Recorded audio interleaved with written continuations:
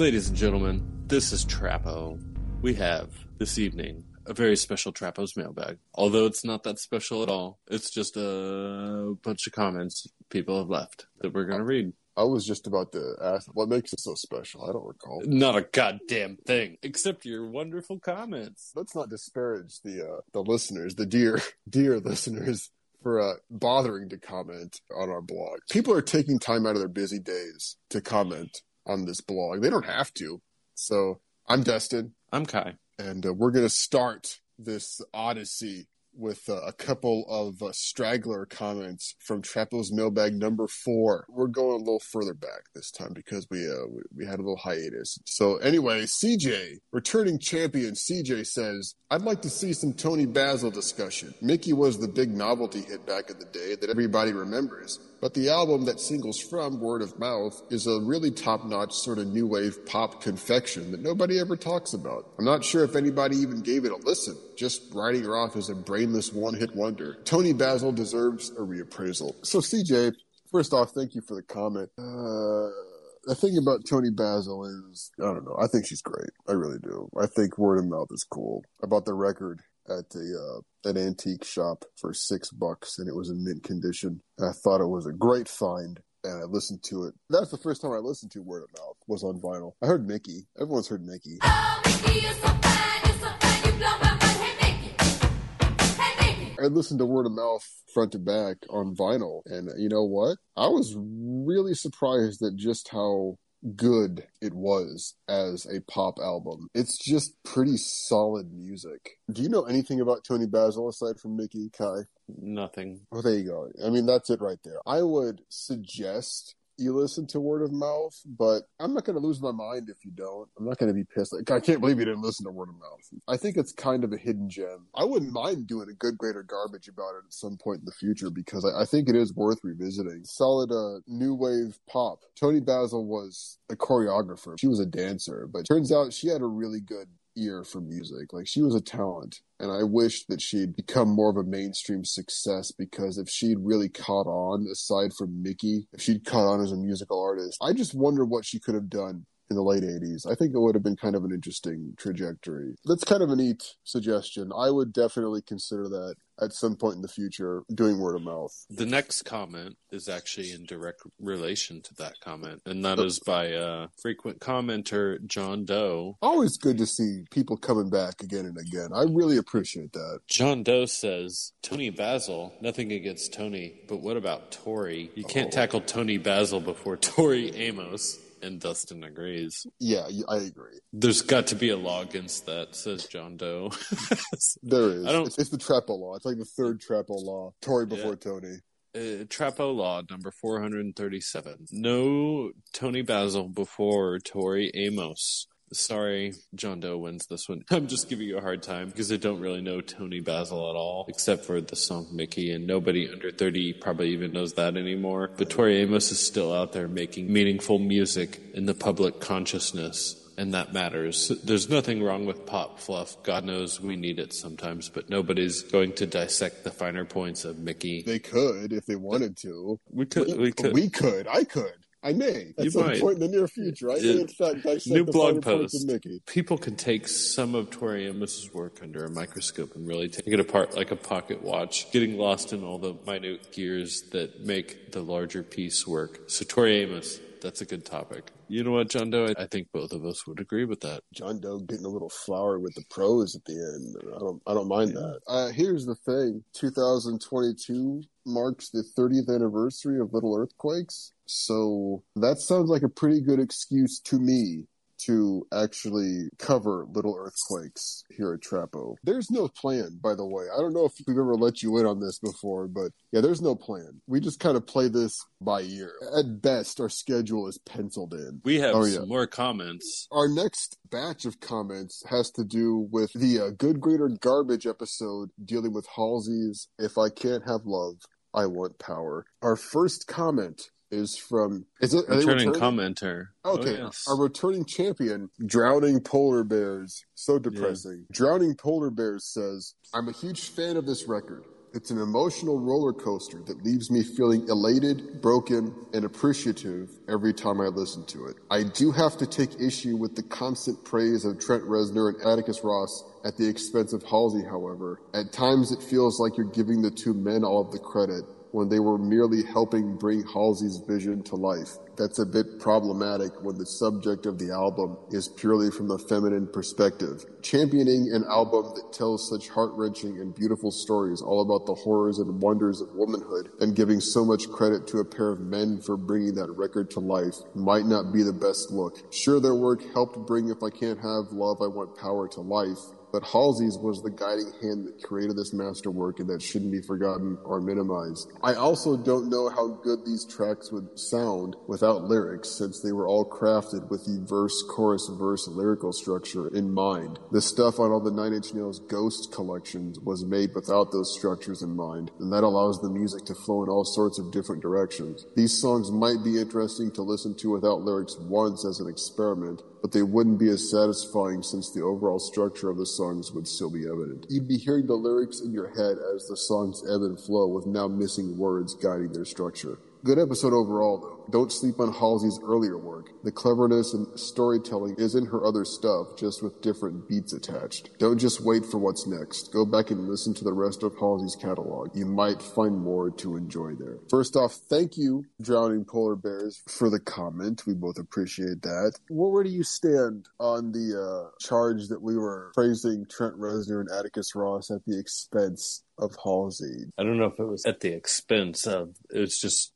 that we're more familiar with their catalog. So they're the ones that we reference more, probably, because that was our perspective. But I also recall mentioning several times that this is an album about a woman and a baby and having a fucking baby and pregnancy and shit like that, and that is not something that we can fathom. I literally said at one point you said that. I know that you said that. Trent Reznor and Atticus Ross were just working in service of Halsey's vision. I said that. I'm not crazy, right? Yeah. That's in the episode. I didn't listen to all of the episode, but I remember you saying. I'll have to cut that part out because that makes us sound... No, of course Kai listened to the whole episode. Why wouldn't he? You listen to the whole thing. This is Trapo. Quality control is very important for us. But yeah, I know I said that. I said it on the episode. I've literally never heard anything from Halsey before this album. My perspective was, I would not have listened to If I Can't Have Love, I Want Power if I didn't know that Trent Reznor and Atticus Ross were producing it. I said it in the episode. That got me into it. Halsey kept me listening. I feel like the fact that Trent Reznor and Atticus Ross were producing the album got a lot of people that would otherwise have ignored Halsey's music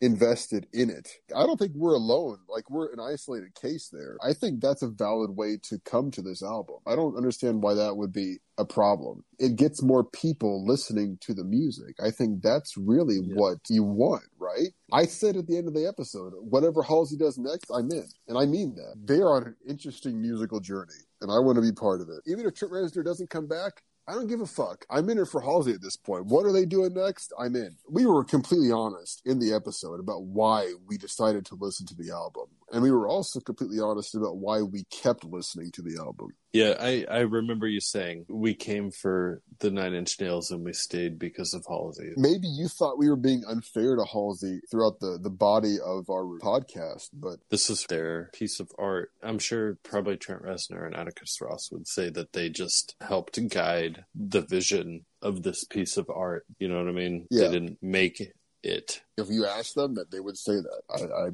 I agree. Now, as for the idea that you would like to listen to the music without lyrics, I think this is actually relevant. What he says, the music in If I Can't Have Love, I Want Power was designed with a lyrical structure. You remove the lyrics, you'll still hear the lyrical structure in the songs. It's not like a Ghosts album where it can go wherever it wants to. The melody can just kind of go wherever it fits. This is stuck to a specific structure. And that's why I thought it would be interesting, because I wondered if you would be able to imagine some sort of lyrics in your head if you listened to it with the lyrics removed, but you were also familiar with these people. I don't know. I don't think at any point Kai was saying that he thought the music would sound better without the lyrics. I don't think if that's what you thought he was implying. That's not what he was implying at all. Thank you for the comment, Drowning Polar Bears. Don't think we're coming down on you with our response. We're just trying to have a conversation. That's all. I don't think either one of us were ever attempting to disparage Halsey. No. In our episode. We were not at all. We were just trying to be honest about our perspective, about where we came from, and about why we listened to the album in the first place. Thank you for the comment, Drowning Polar Bears, and please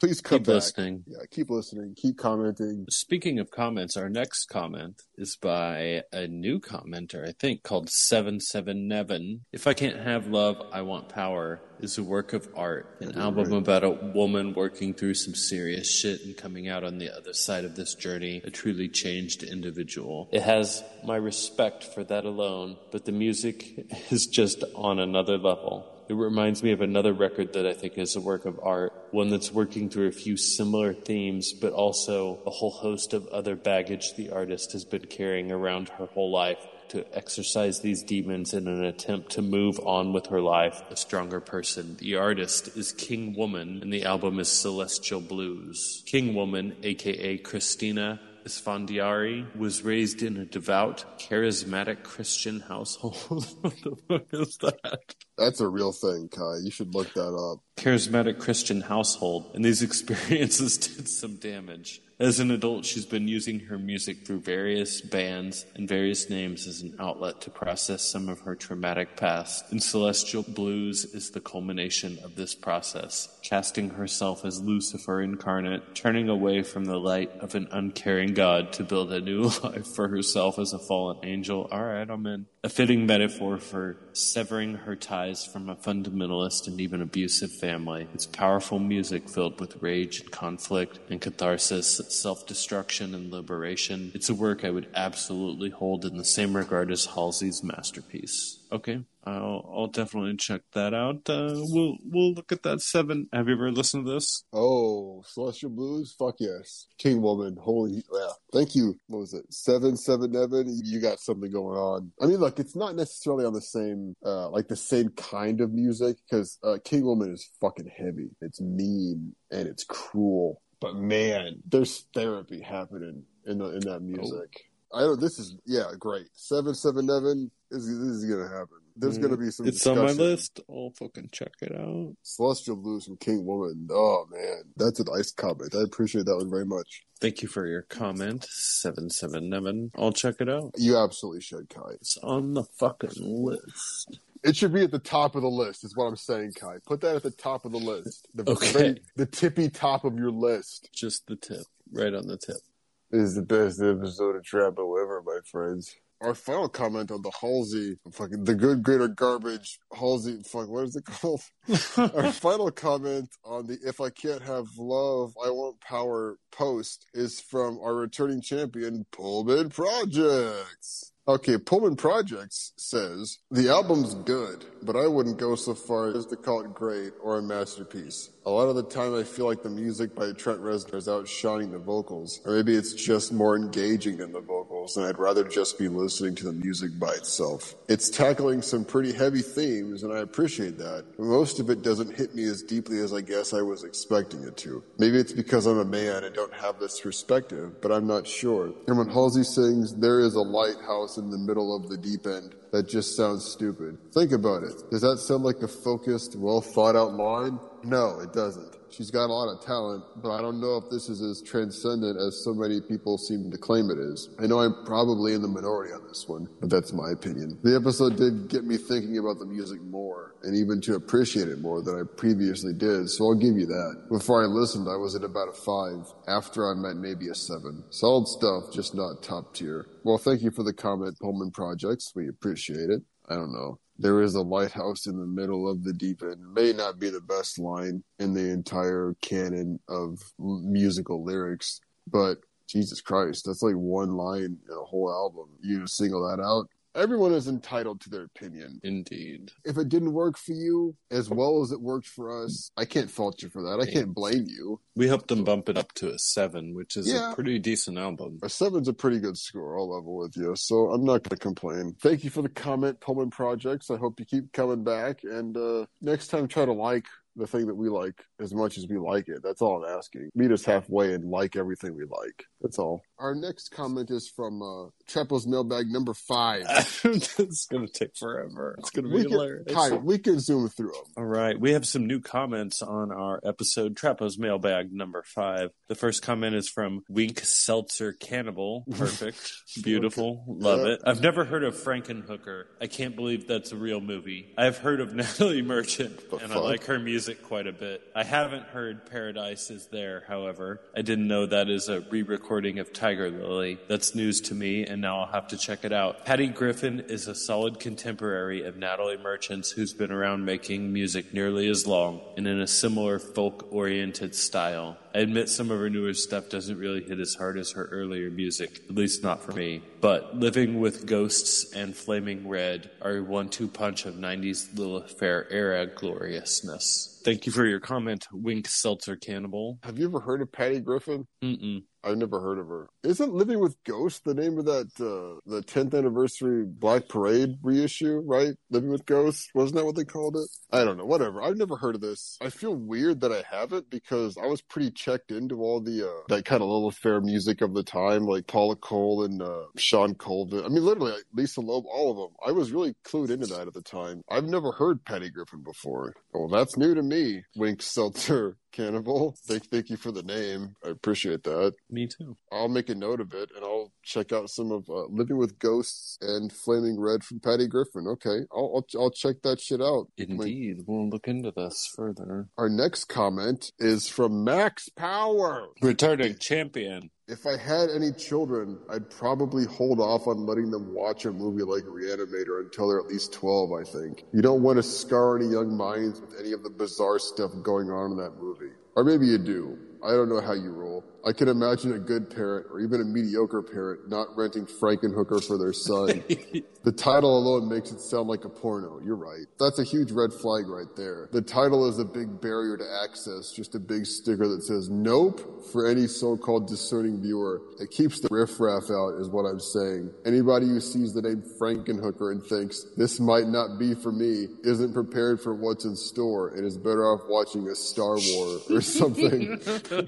But for those who know, for those who get it, you're drawn to that title like a moth to a flame. How can we say no to Frankenhooker? I guess what I'm saying is your show needs to review a Frankenhooker, so get on that. All right, Max Power. Thank you for the comment. I just need to watch Frankenhooker and we'll review it. There's good news on that front, Kai. It's on Shudder. Oh, shit. We're doing Frankenhooker. It's been requested. We have to fucking do it. You know I'm in.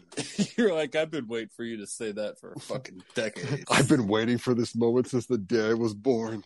Frankenhooker, Trapo. Thank you for the comment, Max Power. I agree with you. Frankenhooker is happening. This is an exciting new era. Whatever. Who fucking cares? Whatever. What's next? Anyways, what's happening next? Our next comment on Trapo's Mailbag number 5 is from Sincerely the Undersigned. That's a name? Sincerely, Sincerely, comma, the Undersigned. And it's a good thing I'm going to read this one. So you just sit back. Who likes that cover of Ziggy Stardust? You played a clip of dumbass noises that sounded vaguely like the David Bowie song, and you call that great? I looked up that cover on YouTube just to hear more of it in case it was supposed to be a parody, because at least I could understand that. But this shit is supposed to be serious? Nina Hagen? What the hell is this? She's a weirdo who just makes a bunch of noise and looks wacky, and that's good enough. It had 500,000 views and so much praise and comments. Am I losing my mind, or is everyone else on drugs? What is going on? Are you serious? Or is this like praising Tommy Wiseau for making the worst movie ever? I did get a laugh from the top comment on the video, though. The only woman on earth that could give auto-tune a nervous breakdown. That sounds about right. I don't get it, and I don't care to hear any more of it. What a fucking world we're living in. Jesus Christ. Thank you for your comment, Sincerely the Undersigned. Oh my God. I think you broke Dustin's heart, but, you know, you made me laugh. No, I But I get it. I get is it. fucking stupid, weird noise. It's really harsh. It was a little harsh. I get it, though. I mean, Nina Hagen is not for everybody. If you can't get into that, then you really have no business listening to our music in general. You shouldn't go further than that. That cover is pretty faithful. The thing I love about that cover in particular is that the music itself, the actual instrumentation, it all sounds like elevator music. And then you have Nina Hagen going hog wild on the fucking vocals.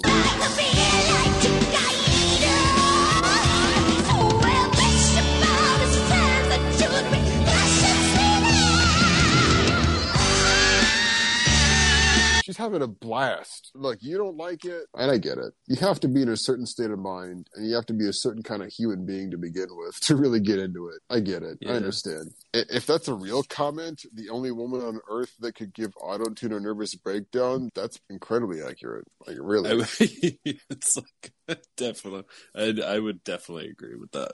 Like, if you want to keep coming back and commenting, sincerely the undersigned, we would both love to have you come back. Send us an email. Yeah, Tell us more. But if this scared you off, I get it. Thank you for the comment. Nina Hagen is a weirdo, and she made very, very weird music, and I love almost all of it. Our next comment is from Meatloaf Mixtape.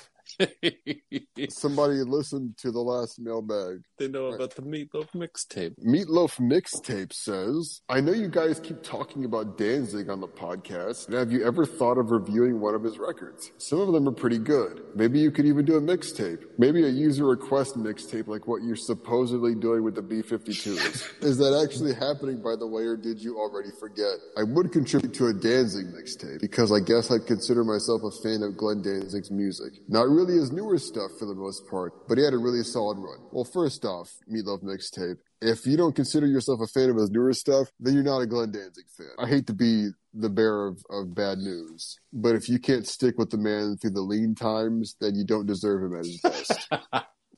You shouldn't be a dick to the people. Listen. This motherfucker named himself Meatloaf Mixtape. He did it on purpose. This is like a fucking shot across my bow. Fuck him. Fuck him. Fuck you, Meatloaf Mixtape. Mr. Meatloaf. Mr. Meatloaf Mixtape. I'm gonna cut that part out. I'm sorry, Meatloaf Mixtape. But no, yeah, fuck you, Meatloaf Mixtape. Okay, first off, we are doing the B-52's mixtape. Yeah. That's coming. We haven't forgotten. We just have a slow, circuitous schedule, and shit comes out when it comes out. That's all I can say. The B-52's mixtape episode is coming. User curated. It's a big deal. We care about our listeners. They requested a bunch of B-52 songs, and we're going to run through them and see whether or not they deserve to be in a mixtape. It's going to be a lot of fun. As far as your idea of a Danzig mixtape, I don't know. I'm very conflicted about that. I think I'm in the same boat as you, Meatloaf Mixtape. Anything before maybe Death Red Sabbath, I think is worthwhile. As for a mixtape, I don't know. I don't know if I'd do a mixtape. Maybe what I'd want to do, give listeners the opportunity to vote on which Danzig album they would want us to cover. That might be more interesting, I think, instead of a mixtape. Potentially, yeah. Maybe we see what the consensus is of what the listeners think is the best Danzig album to cover. It would have to be a solo Danzig album, not Misfits and not Sam Hain. It would have to be a Danzig album. I wouldn't mind discussing a Danzig album, but I wouldn't know which one it would be. I guess the idea I'm thinking of would be to throw it out that way and say which Danzig album do the listeners want to cover. What would you prefer, Kai, if we had to pick one? I'm not nearly as familiar with his business as you are, so I was thinking opening up to anything Danzig made. Oh, would you be more interested in a mixtape in general? Kinda, yeah. I'm okay either way. Meatloaf Mixtape, you might get your wish at some point in the future. There might be a Danzig mixtape, a Danzig discussion thread on the blog. We may, in fact, be curating a Danzig mixtape at some point, maybe next year, maybe never. I don't know. But thank you for the comment, Meatloaf Mixtape. Speaking of comments, we have another comment on our Trapo's mailbag number 5, and that's by Brentano. Ooh. Commenter Brentano says, I would like to see some Tom Petty in the canon. Yeah, Wildflowers is in the canon. I've been a huge fan for years, and I even got the privilege of seeing him in concert on a few occasions before he passed. His music is a lot more heartfelt and soulful than a lot of critics ever gave him credit for. Maybe you could give some of his music a spin and see if it belongs. Well, thank you, Brentano, for your comment. Wildflowers is fucking all up in the canon. That was Essential Albums Right Part up, 2. Up, That was up Part early. 2. early. too. That was our Early. second podcast. Yeah. Maybe some more stuff will seep in. There's always a chance that Tom Petty may rear his ugly head again at some point in the Trapo journey. I wouldn't mind maybe talking about Highway Companion. I was going to say, Damn the Torpedoes or Highway Companion are the only two I'd really want to talk about. We could do this whole catalog and skip through most of them, and then... Oh, we could definitely do a Tom Petty mixtape. Yeah. Maybe 40 songs deep, but we could do it. Yeah. Brentano, Wildflowers is there. I guess you didn't listen to our earlier episodes, and, good for you. Yeah, Wildflowers is one of our inaugural albums. It's already, it's in the canon. There may be some Tom Petty coming at some point in the future, but it's not a priority because we've already done it. Ladies and gentlemen, it's been quite the journey. The mailbag is, it's empty. It's So fucking empty. But if you would like to help us refill Trapo's mailbag, and we know you do, it's so easy. All you have to do is point your browser to traposhow.blogspot.com. Find the post of your choosing, leave a comment, tell us that we're the worst podcast you've never listened to. Tell us what we're doing right. Tell us what we're doing wrong. Tell us what you want to see inducted in the Trapo Essentials canon. Make your case, and we will acknowledge your presence on a future installment of the mailbag. Probably. Well, probably. We could skip over it. We don't give a fuck. We might delete your shit and move on with our lives. I don't know. We might. I haven't done it yet. Or the email thing. We got an email. You could send us an email, traposhow@gmail.com. We want to hear from you. Tell us your thoughts. Tell us what's going on. Tell us what we should talk about. We really want to hear from you. Please, for the love of God, send us an email. We're pretty sure we're dead and that we're floating in a fucking psionic abyss. We're there. we're in the sonic abyss. So prove us wrong by sending us an email. Please, for the love of God. Leave us a comment or we'll fucking die. Or find us on Instagram. It's Trapo Show everywhere. Leave us a comment on Instagram. Tell us that we're the cat's pajamas or a sack of shit. But anyway, we've had a good time tonight. Rifling through Trapo's mailbag, but the mailbag is empty, and it's time for us to bid you adieu, ladies and gentlemen. Until next time, you can get the fuck off the internet.